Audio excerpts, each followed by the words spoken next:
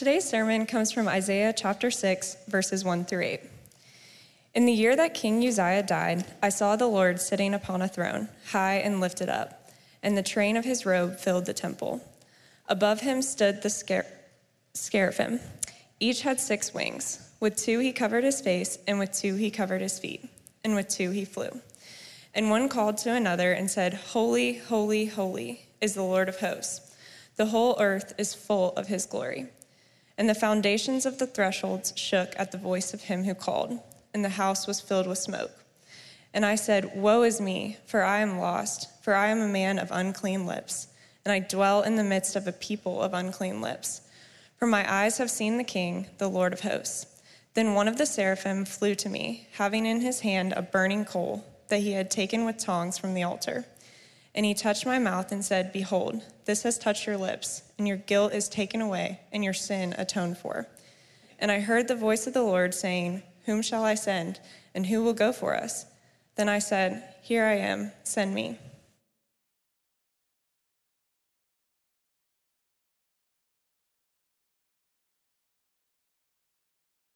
Many of you played this game in your pool growing up. If you have children today, you've probably watched them play this game in a pool, but most of you probably have no idea who Marco Polo is. His Italian mother named him Mark after the gospel writer, hoping that he would be a man who would tell the gospel.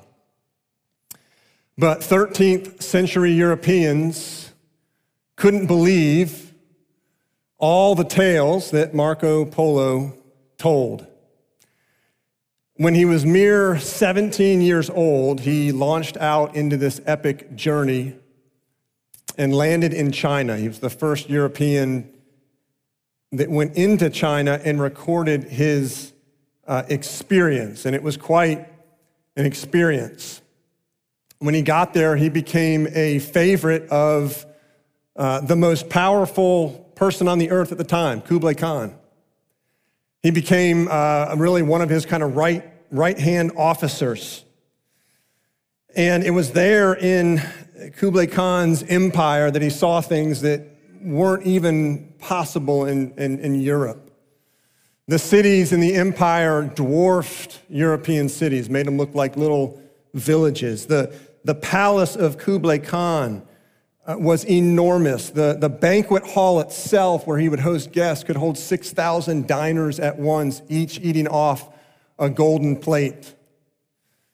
Because he was an officer in Khan's court, he traveled to places no European would see for another 500 years. He saw the world's first printed money. He saw and experienced the power of gunpowder. And the list goes on and on. It would be the 18th century before Europe would manufacture as much steel as China was producing in the 13th century when Marco Polo was there at Kublai Khan's right hand. And after serving for 17 years, he finally decided to come back home to Venice. And when he got back home to Venice, his family and his friends and even his family priests demanded that he recant of the lies that he was telling of his adventures in this place called China. In fact, even on Marco Polo's deathbed, his family and friends and his family priest demanded that he recant of these lies, and he gasped for breath and said, I haven't even told you half of what I saw. About 2,000 years before Marco Polo wrote his adventures in what was called the Travels of Marco Polo, which, of course, history proved that everything he was sharing was true. That it was, everything he said was as is. About 2,000 years earlier, a man by the name of Isaiah recorded a vision, a stunning vision of God that we read in Isaiah chapter 6. And the vision of God is so stunning that it has, over the centuries, resulted in 2 responses. The one response is just disbelief, that it's some faraway tale that Isaiah told. And the other response is people through the centuries who have been awakened by what they see and hear in this vision that Isaiah recorded. It's a vision that changed Isaiah's life. It thoroughly transformed him. And it's a vision that he recorded, divinely inspired by God to change you and to transform you. This is a vision that has the power to awaken you when you understand what it exactly is. How does God awaken you? How does he awaken you? First, we're going to see that he awakens you with a vision of his greatness. A vision of his greatness. This vision of Isaiah's doesn't arise out of a vacuum. It came out of or came in a historical setting, and the setting is put forth in verse 1. In the year that King Uzziah died. King Uzziah died in 740 BC. He sought after God. He was faithful to God in the beginning of his reign, but towards the end of his reign, he didn't finish well at all. 2 Chronicles 26:16 tells us that he became proud as the king of God's people, that he was struck with leprosy, and that he finished his life in isolation and loneliness and darkness. And God's people followed suit with their king. God's people descended into a deep season of darkness, a deep season of sin that Isaiah describes at the end of chapter 5. Verse 30, and if one looks to the land, behold, darkness and distress, and the light is darkened by its clouds. Darkness had set in on the king. Darkness had set in on God's people. And this only highlights the beauty of what we read in the second half of verse 1. In the year that King Uzziah died, I saw the Lord sitting upon a throne, high and lifted up, and the train of his robe filled the temple. Isaiah found great comfort as the earthly king died and as the nation descended into darkness. Isaiah finds great comfort in this heavenly king who is on his throne over it all, over the darkness, over the chaos. God's sovereign. That's the vision that Isaiah received. There's hope because they weren't defined ultimately by an earthly king that fell apart at the end of his reign, and by the people who were falling into darkness. Isaiah saw hope. He saw a God who was on his throne. And we see that even in verse 2, as we see the description of the seraphim, who were just angelic beings. It says they had 6 wings. Note what the wings were covering. The wings were covering their eyes, not their ears, because these seraphim would hear what the Lord commanded and then perfectly carry out his commands. Notice this, the wings covered their feet. That was symbolic to say they weren't going to launch out with their own intentions or their own strategy. They would only do what the Lord commanded. God was absolutely sovereign. And these angelic beings existed to serve him and to do exactly what he said. Isaiah received the vision of a God who is absolutely sovereign over darkness and over chaos. And if you have darkness and chaos in your life, this is a vision that you need. But not only was God sovereign, Isaiah saw a God who was radiating his glory. Right, verse 3, and one called to another and said, this is the seraphim calling to each other, holy, holy, holy is the Lord of hosts. The whole earth is full of his glory. That threefold repetition, holy, holy, holy, appears nowhere else in the scriptures. Holy, holy, holy is a repetition that appears throughout the scriptures, but it's the only threefold repetition there is because God is absolutely set apart in his holiness. Now, we resonate with that when we think of a holy God and sinful people. That clearly God is set apart from us as broken, sinful people. But note here that God's even set apart from the sinless, perfect angelic beings. And you read of their description, their magnificent, their beauty, and even God in his holiness is set apart from that. More grand, more beauty, more holiness, more majestic. God is holy, holy, holy. And note what else the seraphim were saying to each other. The whole earth is full of his glory. That can also read, may his glory fill the whole earth. God was never alone. God was never lacking in the blazing fellowship of the Trinity. God is full and happy, was full and happy. It begs the question, why would a God like that create anything? Well, he didn't create to remedy a lack in himself. He created to spread his goodness. God's delight is so great in being God that in his exuberance, he spills over into his created world. He created a world that would just absolutely spill his glory over into that world. Created reality is a continuous explosion of the glory of God. I love how C.S. Lewis puts it. He says, in order that we finite beings may apprehend the emperor, he translates his glory into multiple forms, into stars, woods, waters, beasts, and the bodies of men. The vastness of our universe gives a glimpse into the glory of our God. Do you know that if the Milky Way galaxy were the size of the continent of North America,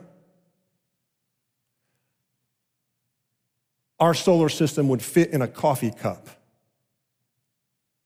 In 1977, they sent out 2 spacecraft called the Voyager 1 and 2, speeding away from Earth.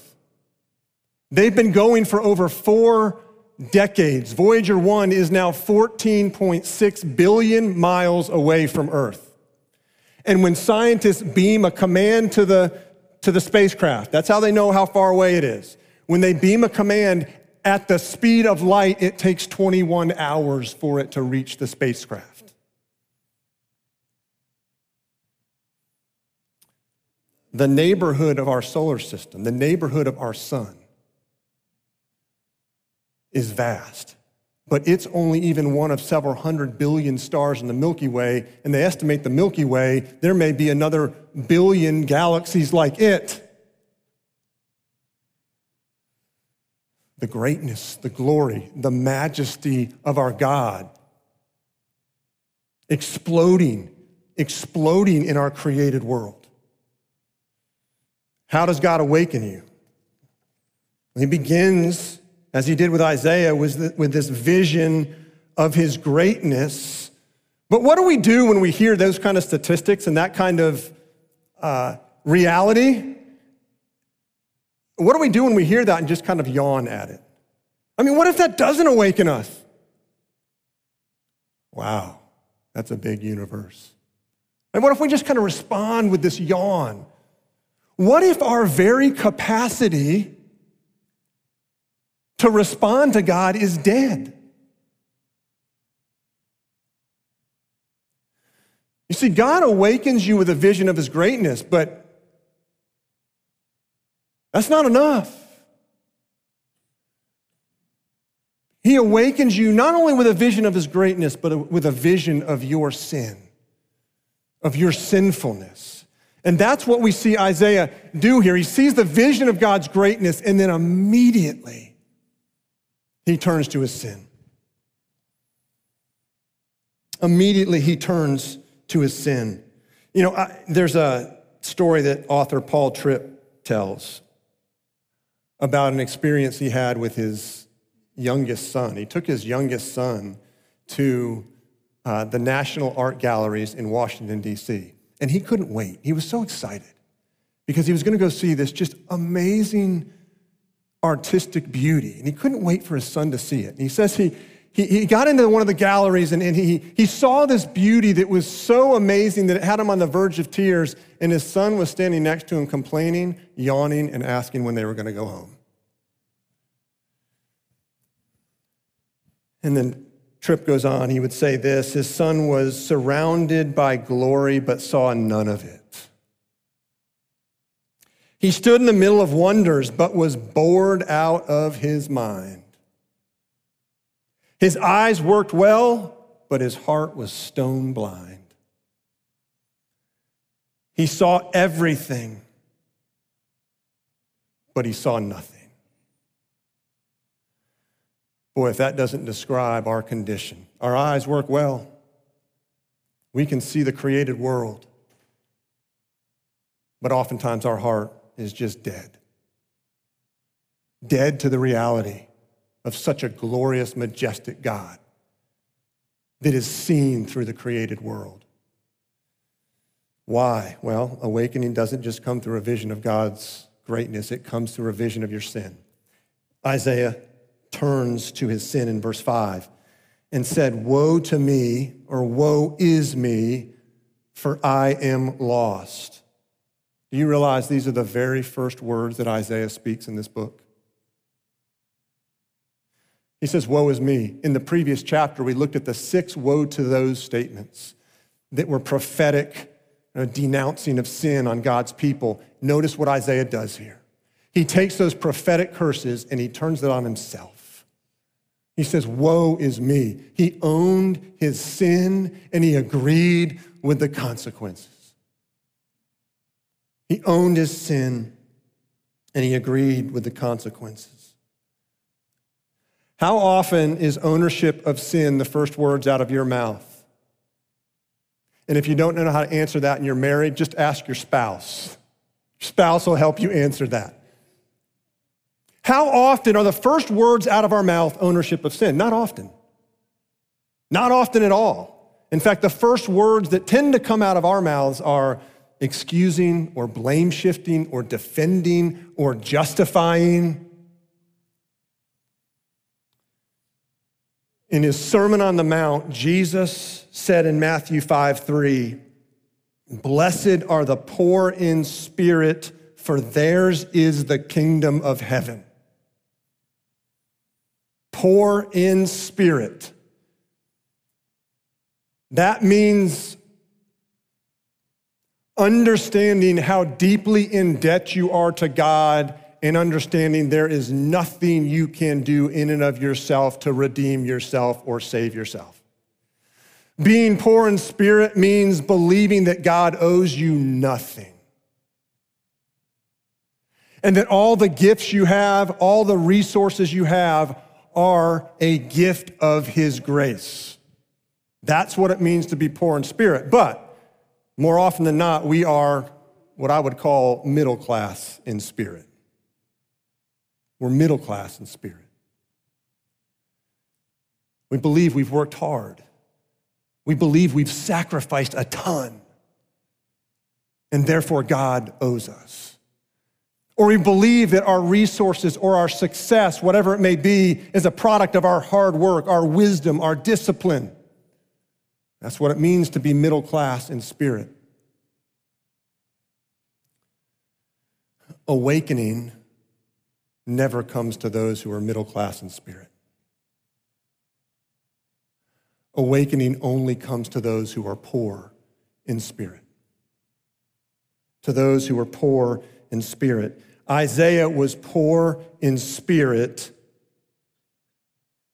because he owned his sin and didn't make excuses. And the reason he owned his sin is because he had the right standard that he was measuring his sin against. Notice second half of verse 5. For I am a man of unclean lips, and I dwell in the midst of a people of unclean lips. For my eyes have seen the King, the Lord of hosts. It's because Isaiah saw the King. He saw this holy, holy, holy God completely set apart from him in his holiness, that he then saw his sin for what it was. You see, Isaiah, when his eyes weren't on the King, had joined right in with the community. Notice what he says. I'm a man of unclean lips, and I dwell amongst a people of unclean lips. Isaiah is saying, hey, my speech has been unclean. Just with the whole community has been unclean. I blended right in. It's kind of everybody's doing it. Can it really be that bad? I mean, the entire church is kind of doing it. Like, is it really that bad?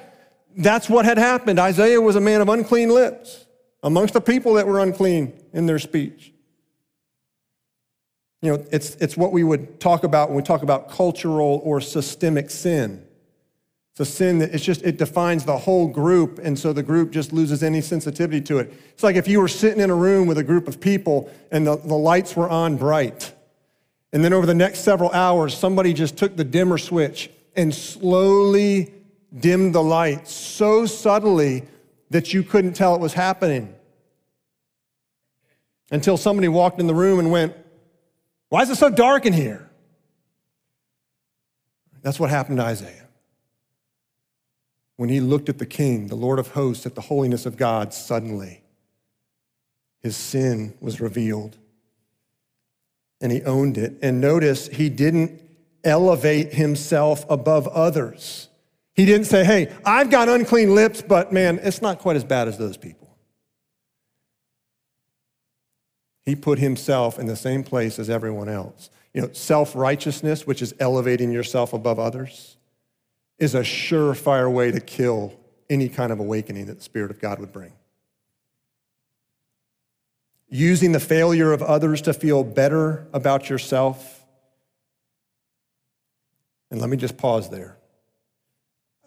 I don't care who you are, and I'm throwing myself in this crew.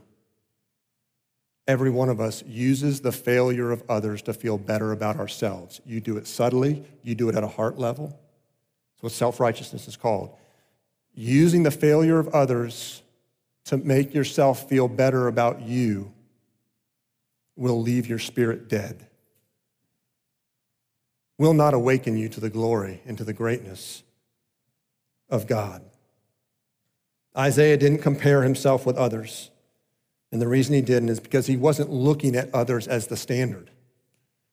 He wasn't looking at people around him for the standard of what's good, bad, right, or wrong. He was looking at the King. He was looking at the Lord of hosts. He was looking at a holy God, and he saw that he was sinful and everyone else had fallen woefully short. During the Great Awakening, which was a period in our country's history where there was a massive movement of the Holy Spirit to bring dead people spiritually to life in Christ. It was during that Great Awakening that Jonathan Edwards, who was a preacher and a pastor, did a lot of his work. He was presiding over, leading a prayer meeting of 800 men. And it was in that prayer meeting that a woman had submitted a message that got to Jonathan Edwards, and it basically said, can you pray for my husband? Can you pray for my husband? He has become unloving. He's become prideful. He's become difficult. Jonathan Edwards read this message in private, and then he decided to do something pretty bold. He thought maybe this husband is in this prayer meeting. So he read the message to the group of 800 men and said, if this is you, would you raise your hand? We want to pray for you. 300 men raised their hand. 300 men owned the sin of being unloving, of being prideful, of being difficult in their marriage. That's poverty of spirit. That is poverty of spirit. How does God awaken you? He gives you a vision of his greatness, gives you a vision of your sin, but then he gives you a vision of his grace. And let me just tell you, it's a threefold vision. And if you only have the first two parts of this vision of God's greatness and a vision of your sin, you're in a terrible predicament. That's a bad place to be because there's no way out of that.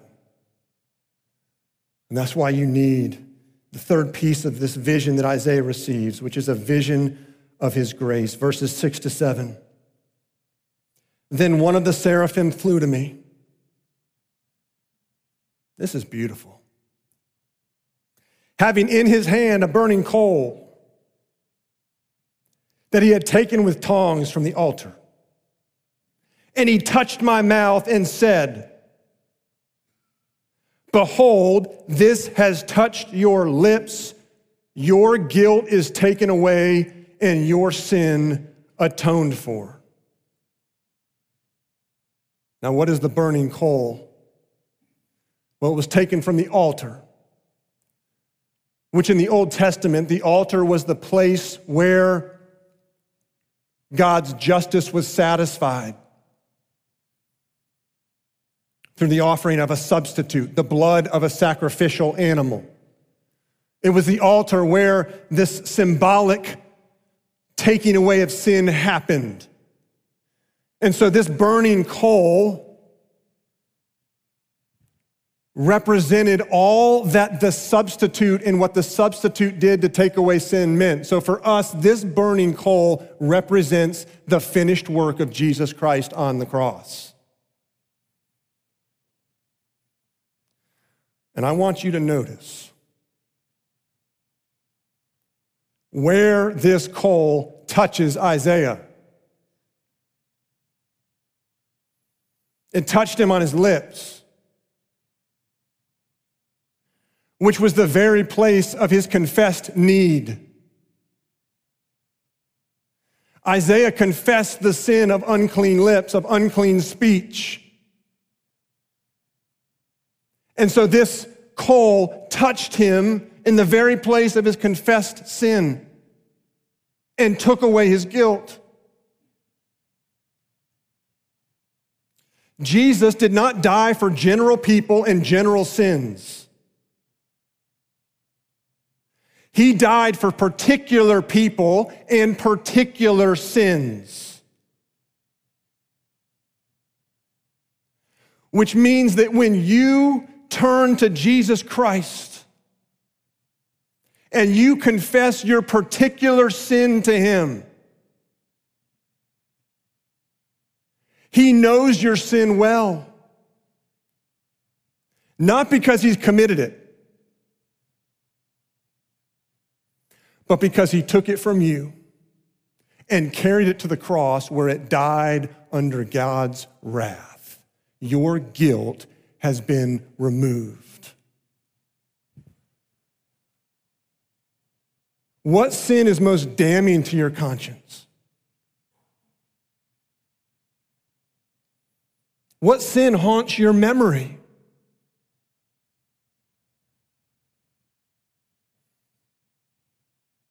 What sin are you terrified to speak in detail about to God or to someone else? Jesus knows that sin. Not because he committed it, but because he took it from you and carried it to the cross where it died under God's wrath. Your guilt has been taken away. And what effect did this have on Isaiah? What effect did this have on Isaiah? Verse 8. And I heard the voice of the Lord saying, whom shall I send, and who will go for us? Then I said, here I am, send me. Isaiah's lips had been unleashed. His lips had been chained to his complacency, chained to his sin. And when he saw that sin had been removed and his guilt had been removed, his lips became unleashed and he proclaimed the goodness of God and the grace of God through a coming Messiah for Isaiah.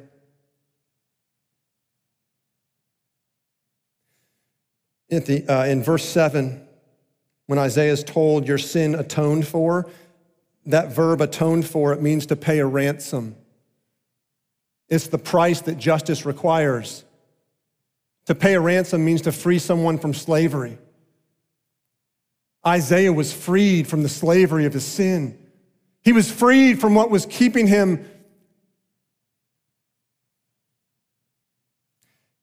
I would imagine that Isaiah's profession of faith was probably pretty orthodox. And by that I mean it was probably right. Probably said the right things in his profession of faith. But he was empty. He was lifeless. He had little awareness in his heart of how great God was, how horrific his sin was, and how amazing God's grace was. He hadn't experienced it until God brought this vision to him and his tongue was loosed. What silences followers of Christ? Every one of us knows there's some silencing that goes on in our lives. What silences a follower of Christ? Certainly self-absorption. We're so absorbed with self. That's a given. But more than that, a guilty conscience. Guilty fears that God's against us. How can I go proclaim the goodness of God, the greatness of God, the amazing nature of his forgiveness in Christ when I am ridden with guilt and I'm pretty convinced that God's disappointed with me? That's what silences Christians. That's what had Isaiah silenced until he received this vision. The writer of Hebrews says in Hebrews 9:14, how much more will the blood of Christ, who through the eternal Spirit offered himself without blemish to God, purify our conscience from dead works to serve the living God. A guilty conscience, liberated by grace, awakens us and unleashes our tongue to speak and proclaim the goodness of God because our guilt has been taken away and we're not carrying it. Joy Davidman was a Jewish-American atheist poet. She married another writer named Bill. After marrying Bill, after Bill's death, she would go on to marry C.S. Lewis. But while she was married to this writer, Bill, and functioning purely as an atheist, she said this about her atheism. She said, of course, I thought atheism was true, meaning atheism, there is no God. But I hadn't given quite enough attention to developing the proof of it. Someday when the children grow older, I'd work it out. Eventually, Joy met Jesus. Here's how it happened. Her husband, Bill, was a workaholic. He was an alcoholic, and he was unfaithful. And one day, he called Joy from his New York office and said frantically, I'm having a nervous breakdown, and then hung the phone up. And that began a day where she began frantically calling, trying to get in touch with him to no avail. And she finally, by the time night came, she realized, I'm just going to have to wait this out and see if he turns up, dead or alive. So she said she put her children to sleep and she waited in silence and in some desperation. And this is what she said happened. For the first time in my life, I felt helpless. For the first time, my pride was forced to admit that I was not calm after all, that I was not the master of my fate and the captain of my soul. All my defenses, all the walls of arrogance and cockiness and self-love behind which I'd hid from God went down momentarily, and God came in. There was a person with me in that room, directly present to my consciousness, a person so real that all my previous life was by comparison a mere shadow play. And I myself was more alive than I had ever been. It was like waking from sleep.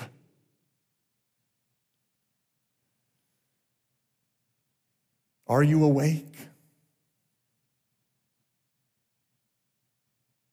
Have you seen the greatness of God? Have you seen the horror of your sin and helplessness and owned it?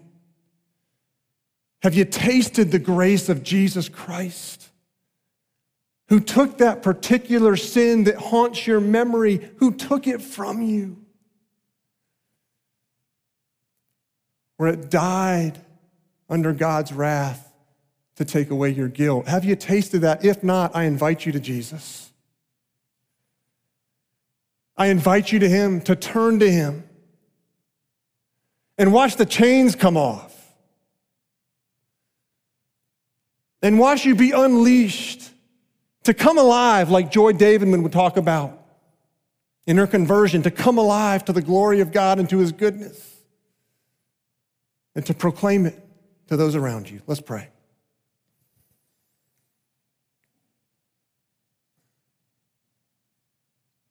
Father, thank you for this vision. This vision that you gave Isaiah, it's a stunning vision. And you gave it to Isaiah and divinely inspired him to write it down that we could read it. Today, nearly 2,700 years later, and see a vision of who you are, who we are, and a vision of your grace that changes us and sets us free. Oh, Father, would you awaken us? Would you bring us to life? If there are those here that have never been awakened to your goodness and to your glory, would you do that by your Spirit? Would they turn to you, Jesus? Because you are our living hope. You're our only hope in a world where we experience loss, devastating loss, that we feel like is ruining us and wrecking our lives. We're all aware of that. Some of us have experienced it acutely, recently. Oh, Father, would you give us the grace, and it demands your grace, to see your gracious hand in that, to wake us up to your glory, to who you are, and to a life of hope in your Son, Jesus. And we pray this all in his name. Amen.